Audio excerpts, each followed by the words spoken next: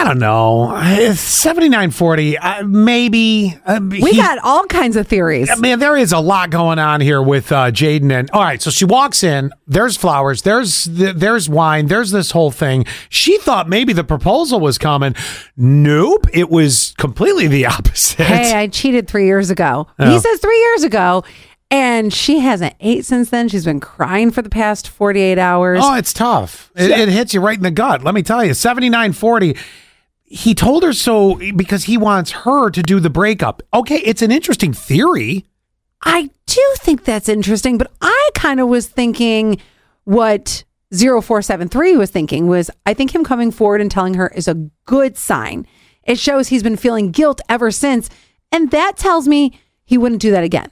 There's no excuse if he does it again, but I think him owning up to it demonstrates trust and improvement. Well, when we were talking to Jaden, I specifically asked, okay, so tell us about the start of your relationship. You know, sometimes things overlap. Mm-hmm. I'm not trying to make this guy excuses, but I was trying to figure out exactly where this could have happened, because if it was that sort of overlap time, I look at it a lot different than if they were already together and he did it. And I've told this story many times. When I first started talking to Zach, there was somebody else who I was chatting with, and it got to a point where I'm like, okay, I got to let one go. Right. And one is the leader of the pack.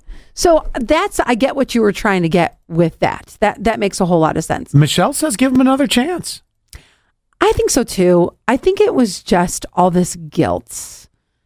And you think that's what he's riddled with? And 2878 says that's why he didn't propose. He had that weighing on his mind and wanted to get it off his chest before proposing.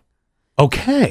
I totally feel that way. So then these two are going to have another conversation. I mean, well, obviously, I'm sure there has been, but you know, within 48 hours, there had to have been some communication, but they're going to have a sit down. For sure. She obviously is hurt, especially when you were expecting a proposal and you got something completely different.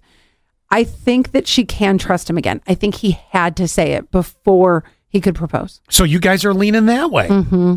Well, geez, I hope that works out. I mean, that's a really positive way to look at it. We need an update is what we need. Yeah, we're going to have to find out what ends up happening. So either way, I know it's tough. Gosh, and that's a brutal part. You know, the anxiety and the not eating and all that stuff. I get that. So, but you know what? She's got to make the choice, but they've got to sit down and they've got to have another conversation. Like, it has to. That's why I want the update. Yeah,